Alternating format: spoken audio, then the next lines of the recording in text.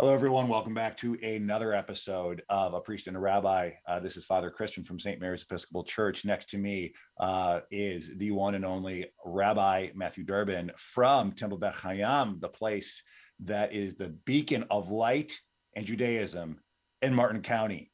And today we have with us Greg Milikin, who is an Episcopal priest and also an author of Being Called, Being Gay, which you can get anywhere books are sold, because books are good.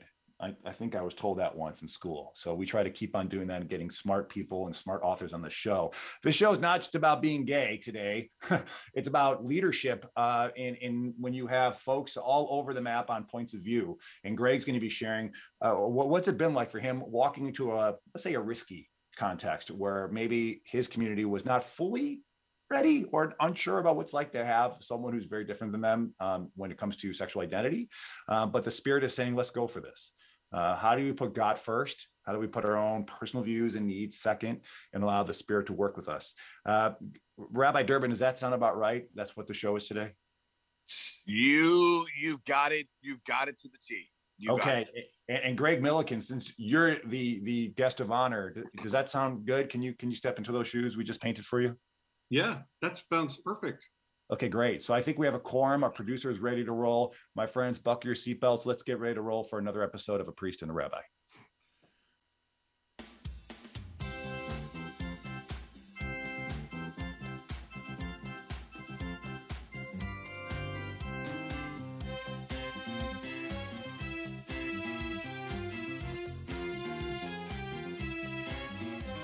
A priest, a rabbi, a priest, a rabbi, a priest, a rabbi! The opinions you hear from on this show do not represent WSTU, since they probably regretted over allowing the show on the air in the first place. Nor do they represent Temple Beth Chaim or St. Mary's Episcopal Church, since they also wonder what the heck they did when they called these two men to lead their respective congregations. On that note, sit back, relax, grab your Bible or a Torah, and enjoy another episode of A Priest and a Rabbi. Hello, good morning, everyone. Welcome to another episode of A Priest and a Rabbi. This is Father Christian here at St. Mary's Episcopal Church. And next to me is the man with the hair, the man with the dogs in the background. It's Rabbi Durbin. And he is the best dressed rabbi you've seen this side of the Jordan River. And he is here with us. And today we have an incredible guest, a wonderful guest, a guest that we paid a lot of money for because we had to fly him in on Zoom Airlines. His name is the Reverend Greg Milikin, an award-winning author, Being Called, Being Gay. Did I get that right? Yeah. Okay, great. I usually reverse the title, but I don't know if you know this, but if you're a church geek, if you walk around at church conferences, Greg is the one that people stop and be like, oh my God, I bought your book. Can you sign it? So somehow we were able to pull some strings and get him here. But what Greg is going to talk about is how do you as a leader today successfully, especially as a spiritual leader, successfully be the compassionate presence in a world that wants us to pick sides, whether it's theological sides, sociological, political, take your pick. How do we start to really say, hey, how do we hear each other, listen to one another? We talk about this a lot in the show, but it's so important for us as spiritual leaders. So first and foremost, let me check in with the better half of the show of Rabbi Durbin, because without him, we don't go anywhere. Rabbi, you are the OG, you are the OT. Without you, we don't have Jesus. So tell us, how are you? I'm doing really well. It was great yesterday when we did pre-production, and I had I think, Christian, it was the first time that you and I have actually been in the same space in a very long time in a physical place. It was great. I'm doing really well. It looks like, and it sounds like I gave you some sickness by seeing each other. No, I just got up late. I haven't had coffee. I'm still trying to get my bearings. Yeah. Okay, so you think that Greg and I need to lead the show? We need to create the show today?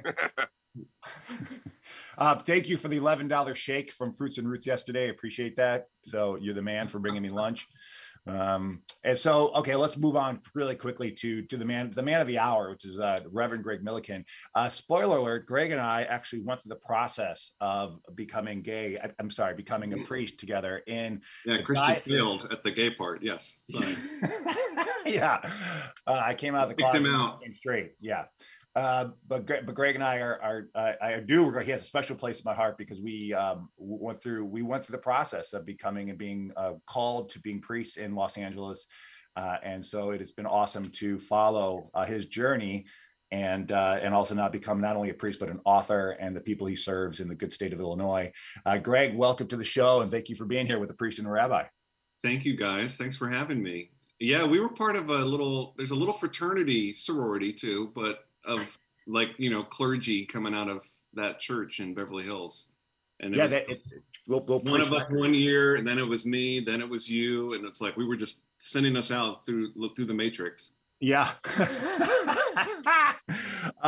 Yeah, and here we are now on a radio show together. And I'm in Florida, you're in Illinois. And so what we want to talk about today, there's so many things to talk about with you, including the Tar Heels, which we know you're a huge fan of, but there's prescription medication for that. Yeah. Is that you yourself have, would you say the parish you serve is more like a purple parish? Yeah, that's the best way to describe it. Absolutely. We can't, it's 2022. We can't really separate, unfortunately, politics from everything. So yeah, I think I entered into a church setting when I arrived in 2018 that was perhaps skewed more red at the time, but we're talking Bush conservative. So I think now that's kind of the phrasing I use, because the Trump conservative is really hard vis-a-vis Christianity. That's a whole nother show, probably a whole nother series. But it was mostly a Bush conservative, Reagan conservative, if you want to say. And then I arrived, and I think it's fair to say their hire, the vestry's call to me was a bit of a risk on their part. It was, they've had female priests before, but they were one of the churches, like many across the Episcopal Church, that had a lot of soul searching in the last 2 decades after Gene Robinson was consecrated bishop. And we know some churches broke off, left, some dioceses left, and most of the churches in the Episcopal Church did the homework and talked it out, and then decided they could still proceed with being part of the Episcopal Church, but that change was happening too fast. And I'm certainly sensitive to that. No, can you explain what that change is and who Gene Robinson was for our listeners? Oh, yeah. Sorry. Yeah, 2003. Let me back up and just say, there's always been queer clergy. And you're going to hear me use the word queer. And I think for some of your listeners there, that word kind of, runs a shiver up people's spine. This is a reclaimed word. This is not like, say, the N word, for example, or the F word when we're talking about gay people too. We're talking about a word that was once derogatory, but is now descriptive of a community, and just basically describes anyone who does not identify as straight or cisgender. So if you're not identifying as straight and you're not identifying as the gender you were born in, you might fall under the umbrella of queer. Okay. So now we apply things like queer theology. We look at the Bible, scripture, tradition through the lens of the queer experience, that kind of thing. You also can do it with the labels LGBTAIQ, and so on. But that's what I'm talking about. Okay, so there's always been queer clergy at Catholic, whatnot, but they've always been, they have never been allowed to be out and gay or queer or whatever you want to say. And there was movement in the Episcopal Church in the 80s and 90s to start having that become a reality. Let's make same-sex marriage a priority for this church. Let's actually ordain openly gay clergy who are in committed relationships and start to model the behavior of the world that's changing around us. And Gene Robinson was kind of the one lifted up among the gay clergy. It was a little bit like a fraternity. They all knew each other, of course. They kind of had secret meetings in the 90s and stuff. And Gene was the one who was lifted up, and he became Bishop of New Hampshire in 2003 in a fair electoral process. And when that happened, it kind of caused a mini schism for the Episcopal Church. And in the subsequent decade and a half, those who were really unhappy with that decision decided in their congregations to split, to leave. And some dioceses were unhappy enough that they left too. So, for example, in Illinois, there was a diocese once called Quincy, kind of hovered around Quincy area. That diocese elected to leave and become part of the Anglican Church of North America, called ACNA.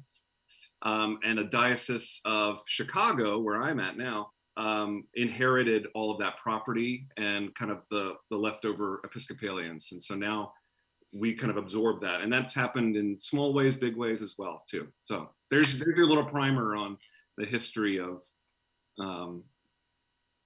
queer sexuality in the church. Yeah, Rabbi. Can we take it back just probably a few more years before then, in terms of what brought you to the priesthood? Yeah. What was there something attractive about it? How did that manifest for you?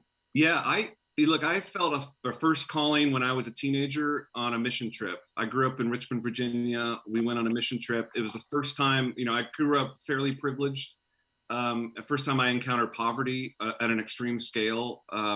We were down in rural Tennessee, and I just kind of saw what the church could be, once you kind of get out of your comfort zone and you go and you actually, change lives, little bits at a time. So I was always kind of beckoned by the church, but I kept saying, oh, God, you've got the wrong guys. Leave me alone, leave me alone. I was grappling with my own sexuality, and I kept thinking, I'm gay. I can't be a priest. And then Gene Robinson gets elected in 2003, and now it's okay to be openly gay and a priest. And so I was like, well, I can't use that excuse anymore. So very soon after that, I felt kind of called again to ministry and changed careers in 2010. Yeah.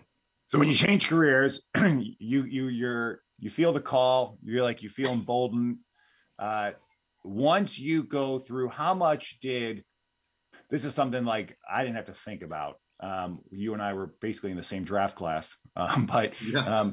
You had to be aware of what seminary would be the right place. And also then once you get out of seminary, what region or what church would be right? Because now you have to start to balance, where could I go where people will accept me or even be open to this journey, the spiritual journey of saying, oh, we've never had an openly gay leader. What will that be like for our church? So yeah. What was that process like of trying to discern that and walk into that? And does it also stir up sometimes an emotional reaction and when you realize that you're not going to accept me and it becomes kind of personal? How do you deal with that? Also trying to be a compassionate leader. Well, there's two things you mentioned there. And I because you mentioned Tar Heels early on, I think a basketball analogy is always apt. I often think of priests in our church as being kind of head coaches and getting people to buy into the system a little bit. But, it is a little bit like, what school are you going to go to on draft day? Where are you going to sign? And that was the first time I thought about where would I feel safe. I had a husband at the time, and we were looking at New York, General Seminary in New York, which has historically got just busting out of the seams with gay men as clergy. Or you think about the West Coast too. So you just naturally kind of gravitate towards the coast because it's a safe place. And in the decade of the aughts, you still kind of felt like you couldn't trust everybody. But I went to Virginia Seminary and got wooed by them in their 3-day visit weekend. And they were going through a period of transition too, where they once were very conservative theologically. And they were not everybody to this day, professors are not on board with openly gay clergy or same-sex marriage, or even female clergy for that matter. And yet probably credit goes to Ian Markham for also kind of creating the stew in which these things were rattled around. But, that seminary was ready to not change its ethos, but to just kind of expand its horizons a little bit and kind of make the mix a little bit more equitable. And my husband Andrew and I at the time when we went to Virginia felt really welcome and really, really safe. And Now there's many more queer clergy going there, which is really beautiful to see. But then the next phase, the second part of what you're saying is then think about the churches. And yeah, I don't want to say it's all roses out there. There's places in the country, it's just still not, it may be physically safe, but you may not feel emotionally safe, to share your life. Your sexuality is a private thing, but it is, in some ways, it's also a public thing if you're looking to date or you're trying to raise a family and whatnot. I don't want to single out particular places, but you can kind of assume, there's probably some more rural places out there where they're just not comfortable yet, and that gets back to what we were saying before about change is hard for people. That said, I was kind of attracted to not going to in ministry, in parish ministry, to a church where I have nothing to do. So I didn't want to go necessarily to the coast to begin with, because I knew I'd be accepted and it would be a given. And one of the things that attracted me to this church, Grace in New Lenox, was it was a historically conservative church and area. It was outside Chicago, but it wasn't Chicago. And I was like, maybe there's something I can do here. Maybe the Spirit is putting me here to stretch myself and also stretch them a little bit. And that's where we've all kind of felt the click, and we went in the click of the Spirit, and we went in this together saying the risk is worth it, and I felt nothing but welcomed the whole time, which is great. Yeah. But I do want to underscore that for many queer clergy, it still gives you pause. The entire Episcopal Church is not necessarily open to them. So you do have to kind of be strategic about where you're going. And it tends to be a little bit more circulated around urban areas for now. But, it's the slow march of change over. Greg, you have a tone and an approach that it doesn't seem like to me that you take things personally, which probably really works to you well as a leader, especially when that's why you may be attracted to New Lenox, because you're like, listen, it's okay. I actually like the idea that not everyone's on board with this. Let's see where the Spirit is leading us. And you have this humility to you where you're like, I need to grow too. And I'm going to grow the best if I'm around a group of people who might not be ready for who I am. But as long as we can agree on Jesus and take this walk as people of faith, and we're open to where God will lead us. Now it's not about you. It's not about them. It's about God. Transformation can happen all around. And maybe that's the key here. Is that as people of faith, we do have this what's on our side. And I know that's what's helped us at St. Mary's is that, we, like you, we're a deeply purple parish, but as long as clergy, we can make it about, in our Christian context, we make it about Jesus. And so we live there and make it about him, and not about us, not about my views or your views or my journey. You need to understand me. Then it becomes less self-righteous and it becomes more about God. But right. I just want to commend you. What I hear from you is that I don't feel you are offended or you've taken it personally, which is not easy, about how people might think about you. You're like, okay, I get it. I know not everyone's comfortable with this. And I'm assuming that's because you're just very comfortable with who you are. Yeah. And you don't need to win anyone's acceptance and validation about who you are. So you're like, great, you're not there yet. I know who I am. Let's take this journey together. How did you get to that place of just humility and compassion and patience and with that? Oh, wow. Well, you're really gracious to say all those things. And certainly you're catching me on a good day, maybe. There's probably days where I lose my patience for sure. I grew up in a conservative part of the country, suburban West End, Richmond, Virginia, soccer matches and barbecues and all kinds of stuff. And, I knew I was not straight at about age 10 or 11. And I write about that in the book. And I just was conscious. I knew it was not straight. And you're catching me even flipping the words a little bit here, which is not fair, because I actually identify as bisexual, truly. And yet, there's a whole problem in the queer community with the bisexual. We talk about bi visibility, where it's hard sometimes to be bisexual, to be it's hard to be non-binary gender-wise, extremely hard. I'll never understand how hard it is, and that's because human beings just want to say one or the other, please, not both. Which, by the way, then I would show them Genesis 1 and 2 and be like, really, one or the other. Pick a creation story then, because you can only have one. No, that's not how. No, we want both, right? That's good.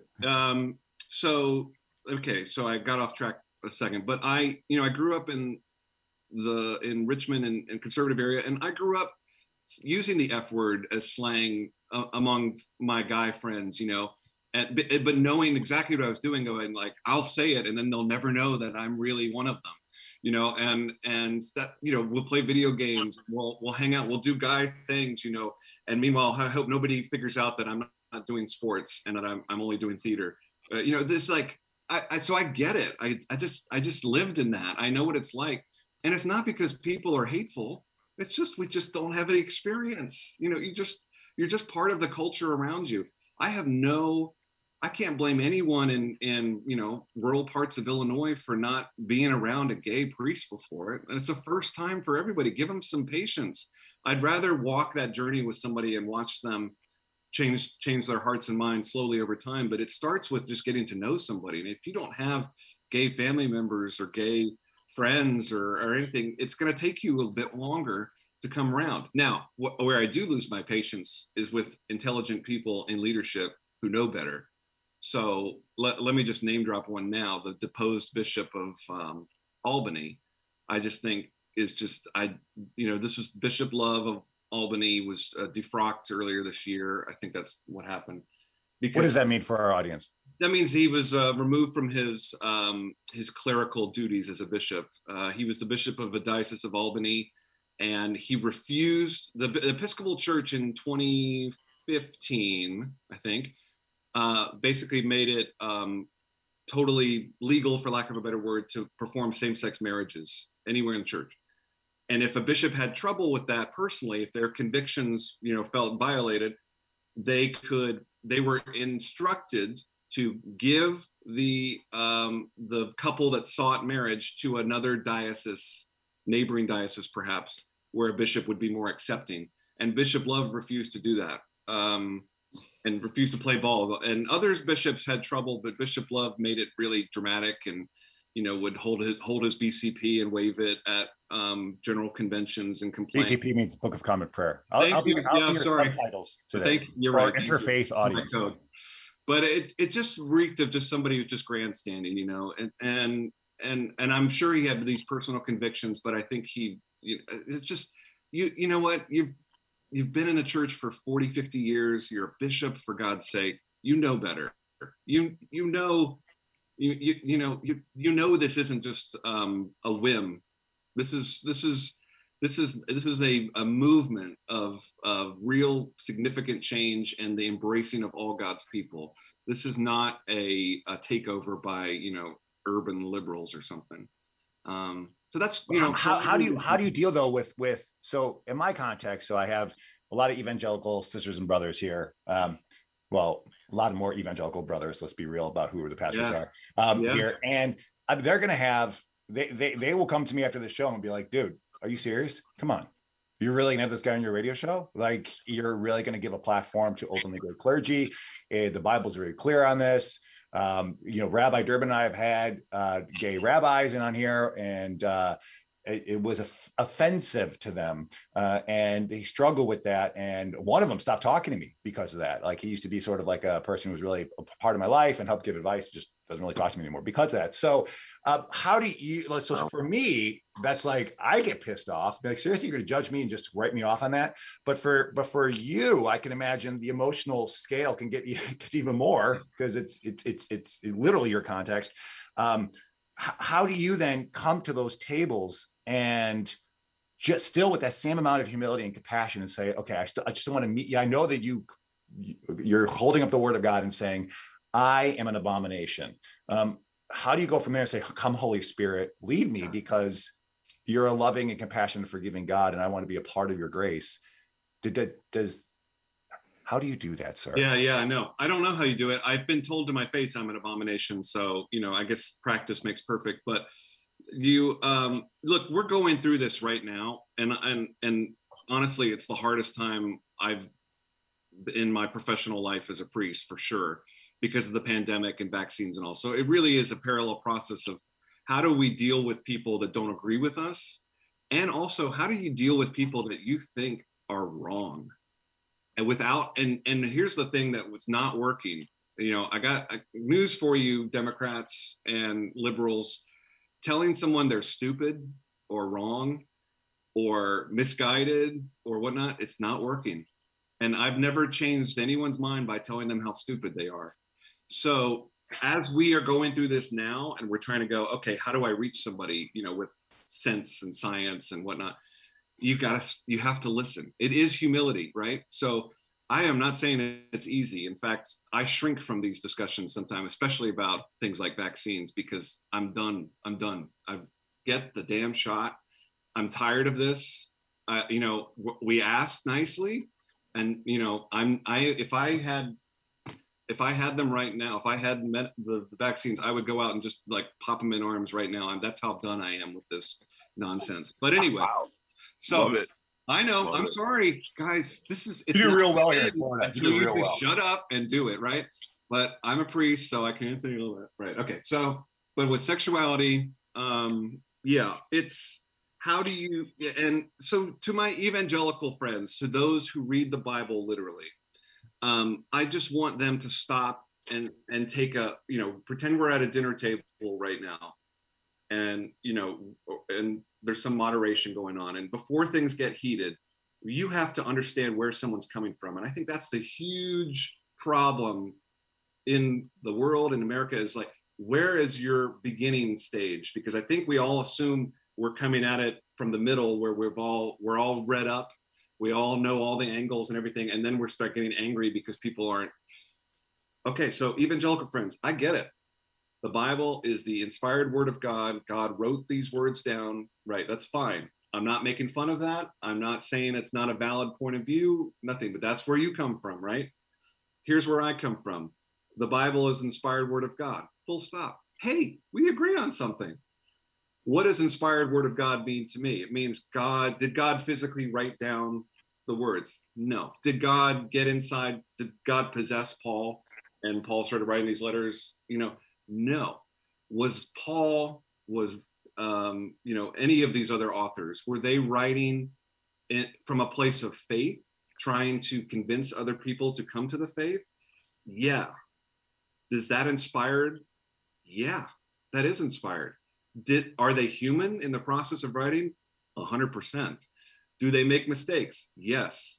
Are these old documents that got retranslated and rewritten and recopied? Yes. When that happens, do you think a human is flawless and every time they rewrite something? No. And, but one of the great things about scripture is all of this is there for the taking. It's just a matter of where you enter in from. And if you enter in from that place of, I want to know who wrote this, when they wrote it, why they wrote it, who they were writing to, and I want to know what version copy is this, what was its original language, where is English failing me? Because I do think a lot of American evangelicals need to understand that the English translations do you a huge disservice from the beauty of the Hebrew. Greek is beautiful, don't get me wrong, but Hebrew. But it's not the same as Hebrew. It's not the same. Lavav means life, love. That's head, heart. That's English. Those mean completely different things, right? And before we got on in the teas, we talked about Hesed. That Hesed can be translated 5,000 ways, right? Righteousness, faith, right? In English, you get one chance. You pick one version of that, right? We tend to say, like in English, you may have hundreds of billions of words. Hebrew, right. We have hundreds of millions. Yeah. Because it's so multivocal. One word. A classic word like shalom, hello, goodbye, and peace. Three words for one word. Amazing. Exactly. And sometimes in American English, we can't understand why ciao, the Italians say ciao for hello and goodbye. Like, why would you have one word that says hello and goodbye? What does that mean? In Hebrew, it's like, wow, now we're cooking. That's all there in the Hebrew scriptures. And yet, when you read a Good News Bible, you're doing yourself a disservice. I teach all my congregation that participate. Oh, we lost the rabbi. I guess he didn't like that idea. But so when I teach Bible study, I try to tell my people, please get a study Bible, and have multiple translations. We'll use Common English Bible, then we'll switch to New English Bible. And yeah, King James Bible still has a lot to teach us as well. And meanwhile, I'm looking at a Jewish study Bible, and I sometimes, if I'm not too rusty, I've got my Hebrew Bible too. But as you can tell, I studied Hebrew in seminary under the tutelage of Judy Fentress Williams, my mentor, wherever she may be. No, she's here, but she's amazing. And I just fell in love with Hebrew and the multiple meanings of the text and the sing-songy nature of it, because it was such an oral culture where you wanted to repeat things like, thus says the Lord said to Moses, I will be your God and you will be my people. And the refrains saying those things is because people didn't have the text in front of them. So you had to leave the temple and remember and memorize these words, and that takes time.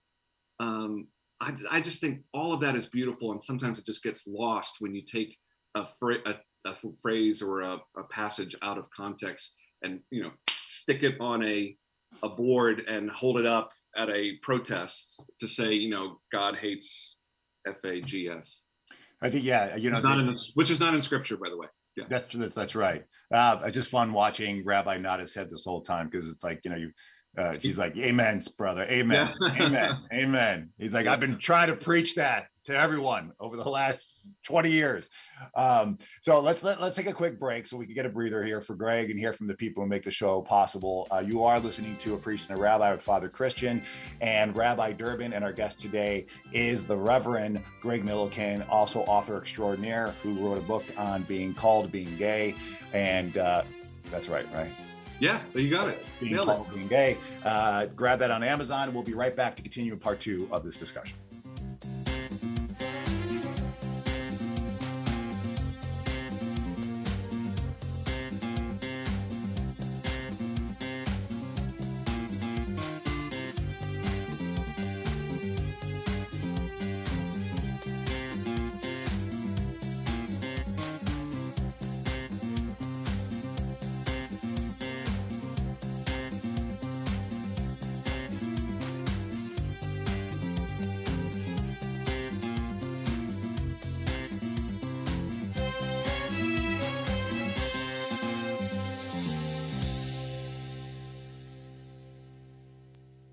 I'm WPTV First Alert meteorologist Katya Hall on WSTU AM 1450, Martin County's Heritage Station.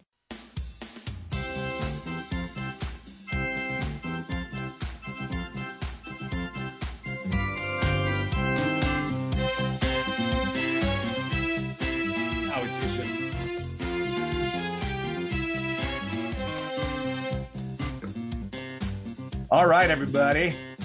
Welcome back to part 2. We're having a Todd Newton. Todd Newton used to guide us in, the Emmy Award-winning host, but he went out to bigger green pastures. So if you're just tuning in, this is a Priest Rabbi podcast. And here we go, another coming back in. Welcome back to the award-winning Priest and a Rabbi radio show with Father Christian and Rabbi Durbin. Let's get ready for the second half of the show. Ask and you shall receive, and all of a sudden Todd Newton shows up. This is Father Christian, and next to me is Rabbi Durbin, and then across from us in front of the piano, which I hope he's going to play at some point, is the Reverend Greg Milikin, author of Being Called, Being Gay. And he is talking to us about what is it like. He serves at a conservative parish and was called in there, and it was a little bit risky for them to take on an openly gay priest. So the show is not really about what's it like to be gay and be a priest. I'm sure you can find a lot of podcasts about that. But more importantly, though, how do you walk with a community if you're a leader of any, specifically a spiritual community, but how do you walk with fellow friends in faith, sisters and brothers in faith, and have completely different views on things, whether it's political, theological, social, and how do you find the fruit the Spirit is going to grow if you allow it to not be about you or about your people, but really about God and about God's love and God's community. And because God can do a really amazing, transformative things if we just not make it about ourselves and not make it about a righteousness and trying to prove the other person wrong, as Greg says, not calling them stupid. but saying, God, what are you up to here? Because this is my sister and my brother. Don't agree with them, but how do we, through you, find a oneness and really hear each other, and maybe both of our hearts get transformed. So let's go back to that. Greg, you are in your parish. We come back to this a lot. How important are your own spiritual practices for you to be able to be in that place so you can be the compassionate person to hear someone's point of view, whether it's political, social, theological, or about sexual identity, and be at a place where you can be like, I hear you, I'm with you. I don't agree with you, but you can be in that really good God-filled place and walk with them. And so it doesn't become cantankerous or divisive, or you have an emotional reaction. Yeah. Do you have a spiritual practice that helps you? Yeah, I mean, this is not my piano, but music is huge for me. Huge. I find music to be an example of how we participate in creation. I really do. And it's one of the evidences of the existence of God, is how we create new things out of nothing, ex nihilo. And so, when I'm extremely stressed, when I know I need to recenter, I will play music, and I know God is communicating with me through there. So I should say, I'm not really, a lot of clergy in our church will say, I read the daily offices every day. I do a SSJE retreat. This is like a monastic place in Boston. I'm not very monastic. I don't really lean aesthetic. This doesn't really work for me. Long periods of silence don't work for me. That said, I'm in the midst of a long road trip where I'm experiencing long bouts of silence. So I'm actually doing kind of a reboot right now, because my spiritual life's been in the tank for the last few months. I've struggled with depression. I've lost my patience with parishioners over little things, over big things like vaccines. And in consultation with my vestry and the bishop, we said the most mature thing we can do right now is to create space for Greg to, take some time off. And that's what I'm doing right now, and rebooting my spiritual life in many ways. Sometimes you got to shut the computer off and restart it. So I felt a little distant from God through the pandemic. I've had many dark nights of the soul of going, if this is part of the plan, if there is such a thing, I need a little more info. I think it's okay to ask that of God. God can handle the questions. I haven't gotten any clear answers yet, but I'm still here. I didn't quit, and Lord knows I've wanted to. So my spiritual life is in a process of rehabilitation at the moment. But if there's anything that's really grounding for me, it's music and being able to create. So I am more of a creative person, an artist, struggling artist. Yeah, and Greg, let me just because what you said, I think, was extremely powerful. For our clergy to be able to admit to ourselves and to others, I'm struggling, and my spiritual life is a work in progress, and it's not going upwards, it's going downwards, and I need time and space. I was we're really blown away by what you just said. Oh, thank you, Rabbi. Look, it's not easy. I mean, if I was a nurse or a teacher, I would be in a much greater level of stress right now. But as a priest, who has nurses and teachers in my congregation, I'm not at my best, nowhere near my best right now to minister to them. So that's when I said I need something a little more than a Sabbath. So I guess, Christian, the other answer is I take my Sabbath day very seriously. I moved my Sabbath day to Monday. So that's my day off where I don't do any work for my day job whatsoever. I'm not at home doing nothing. It's usually when I'm doing the grocery store runs or some things like that. But that day is so critical, and only Monday works for me because I know I'm not working on a sermon on Monday. And when it was like, say, Friday, I was writing a sermon or doing something. So that time, and I do it so publicly with my congregation, it's to the point where I almost put it in my emails. I'm not available on Monday, unless it's an emergency. I want them to do that for themselves. They're going to have more flexibility. Probably Saturday will be their Sabbath, or Sunday, coming to church is their Sabbath. Who knows? So I think Sabbath is really important. And I forgot the other thing that I think is a great spiritual practice. I like cooking.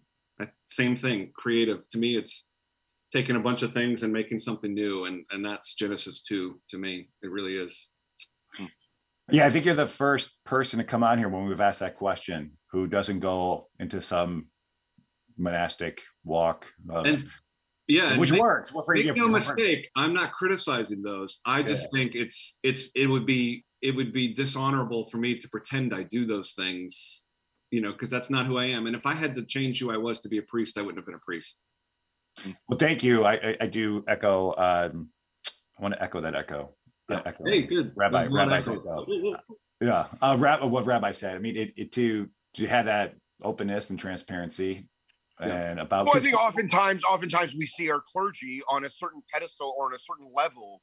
We don't want to hear about their vulnerabilities, right? It's my priest or my rabbi in some way has a veil so that they're distanced in some way, that they don't take it personally. And I think that there is something there of when we do bring it in, of saying, I am struggling. One of my favorite lines is a small little sign in the heart of Berlin at the Abraham Geiger College that trains for Reform rabbis in continental Europe. And it says, rabbis are humans. Learn the message. We're human beings. We're prone to mistake. Right. We're prone to, to challenge and to strife. And I think there's something there that says when we struggle as clergy, there's something really powerful there, that we're struggling just alongside with everyone else. And, to not lose sight of that picture that we're human beings. Exactly right. And, I would be bad at my job if I didn't tie it back into what we were talking about scripture earlier. But I can't help but say, our experiences are nothing new. I just to give us a little dose of humility. This is all there in the Bible, Hebrew scriptures and New Testament, of people of faith going through some stuff and writing about it and saying, look at all the Psalms. There's some Psalms where it's just like, God, I need you. Where are you? My God, why have you forsaken me? And then there are ones where everything's great and, sing to the Lord a new song.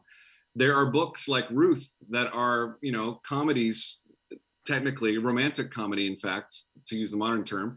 And then there are books like Judges and Joshua, which are really difficult. And that's life. It's all there. And all of our experiences now have been experienced in other ways, probably far more traumatic before for people of faith before. And getting back to the idea of how you kind of enter into scripture and tradition. If I go in going, I'm now looking at a book, it's like a relic. It's like an archaeology find. This is what people 3,000 years ago thought about how the world was created and what happens when terrible things happen to them. What happens when there's a giant flood and there's all this devastation? What happens when there's a plague? How do you deal with that? Where is the creator in all of this? And that is, that question still remains right now of where is the creator in all of this madness right now? How do you, where is the Hesed? Yeah. And how this openness you have of the challenge of life, and like the Bible has examples of people going through the mountains and the valleys, and you are a priest, you're a clergyman who's come on the show. And again, I can't think we can't just glide over this. It's awesome how vulnerable and open you've been about you have a spiritual community. You said to them, talk to the bishop, I'm talking with you. I need some time to get a breather. It's good because did you think that invites, I've always just been surprised, babbling here. I've always been surprised. And when I'm vulnerable with my congregation about my own weakness, about my own struggles to maybe when I've blown it as a husband, and I put that in my sermon, that people don't remember all my scripture. They don't remember all the theology. They come and be like, it was really powerful to hear that you lost your patience with Anastasia and you really effed up one night as a husband, because I can identify with that. I get that. And then, you got, as a sermonizer, you got to show the redemption of like, what did I do? I went and sought forgiveness. I came to her, said, how do I become a better husband, blah, blah, blah. So that part is key. But our our communities respond really well to that. And I'm assuming this is going to be a gemstone for your community to say, Father Greg can be open and honest about that. He needs this. He's spiritually spent. I feel spiritually spent right now, and I'm going to name that and claim that and do something about that. And you're modeling that in your vulnerability. I think, this is Brene Brown to the 10th power here, that our strength is in our vulnerability. Right. So I'm assuming that this is going to bear so much fruit for your congregation for this journey you're on right now. I sure hope so. I mean, that's the idea. That's the hope. And, not to put too fine a point on it all, but let's just circle back to the whole reason you invited me on here. And in the last 30 minutes, we haven't talked about sex at all. And again, that's exact. And I didn't plan it this way, but this is exactly how I maneuver in my congregation. I think, honestly, people were afraid, and I'm not saying this in a negative way or even to make fun of it, but they were afraid I was going to come in and put pride flags all over the church and, and suddenly just have, I don't know what, but just, I'm trying to think of every gay stereotype that doesn't get me in trouble. And there are none that come to mind. So just you rename your church the first church of gay. Yeah. But I think for some, it's the fear that you're bringing the bedroom into the pulpit. Right, exactly. Instead, again, stick to the gospel, right? And stick to things like Keep that your we eyes all on City Vision as we place a baseball under. Yeah. Stick to the universal things of, what's it like to feel the lack of God's presence? What is it like to be a husband? What is it like to go through a divorce? And something else I've had to go through publicly this year. What is it like to just be human and be a person of faith? And none of that has to do with sex. And then you start to discover that if somebody has a hang up about someone being different or other, especially sexually, you realize that's such a small part of what makes that person a human being. And there's so much that we have to agree with, So, I mean, how do you interact with something where someone raises that as an issue or a challenge? Yeah. And perhaps they're unwilling to listen. Right. I use it in a context. I remember years ago, I was running a school in London. The rabbi at the time was a lesbian rabbi, and the board was they were unhappy with her sermons because she would talk about a conversation she had with her partner late at night, and that conjured up too many images. Where, of course, a straight man or a straight woman saying, I had a conversation with my partner, you'd never make that connection. It was never an issue. But because they were, known as gay or lesbian, suddenly now you're bringing your antics that I don't want to hear into my space. How do you, as a priest, deal with those challenging moments of others who are unwilling to listen, while at the same time trying to be authentic and being real to who you are? Yeah, it's funny. There's kind of two things in there. And the first thing I would say is for somebody who's maybe new to ministry and is queer, you might feel the need to talk about your partner and use all those things because it's very freeing, right? And I get that. But I really want to caution you to say you need to deploy those things strategically, Maybe you want to do a sermon about coming out on coming out day or around that time or in Pride Month, but 2 or 3 times of just hammering that same thing home and people just go, ugh. And that goes for anything, that a straight man talking about his wife works once. Sorry, Christian. And then, maybe a year later you can talk about your wife again, or your kids or whatnot, because there's so much more to pull from, and to also to caution to say, stick to the script. What's the gospel? What are the readings for the day? Don't just kind of force something in because it makes you feel good, but you're trying to change hearts and minds, right? So that's the first thing. But, and this is what you're asking, and Christian was kind of asking it too, is I don't, the first thing I would say, I want to say, to quote Kenny Rogers, know when to hold them, know when to fold them. So I was confronted on an airplane when I was married to my husband. A woman said, "Are you two brothers?" And we knew exactly where she was going with this, sitting across the aisle. "No, we're married." And she goes, "How can you be married? It's an abomination." And she was just pushing the buttons. And my husband started to argue with her. She said, "I'm a Baptist minister. It's an abomination." And I just kind of shut down the argument. I mean, first of all, I wasn't equipped to have it at the time. So know when to hold him and know when to fold him, fighting at 5 a.m. on know when to walk away. Know when to walk away. Exactly.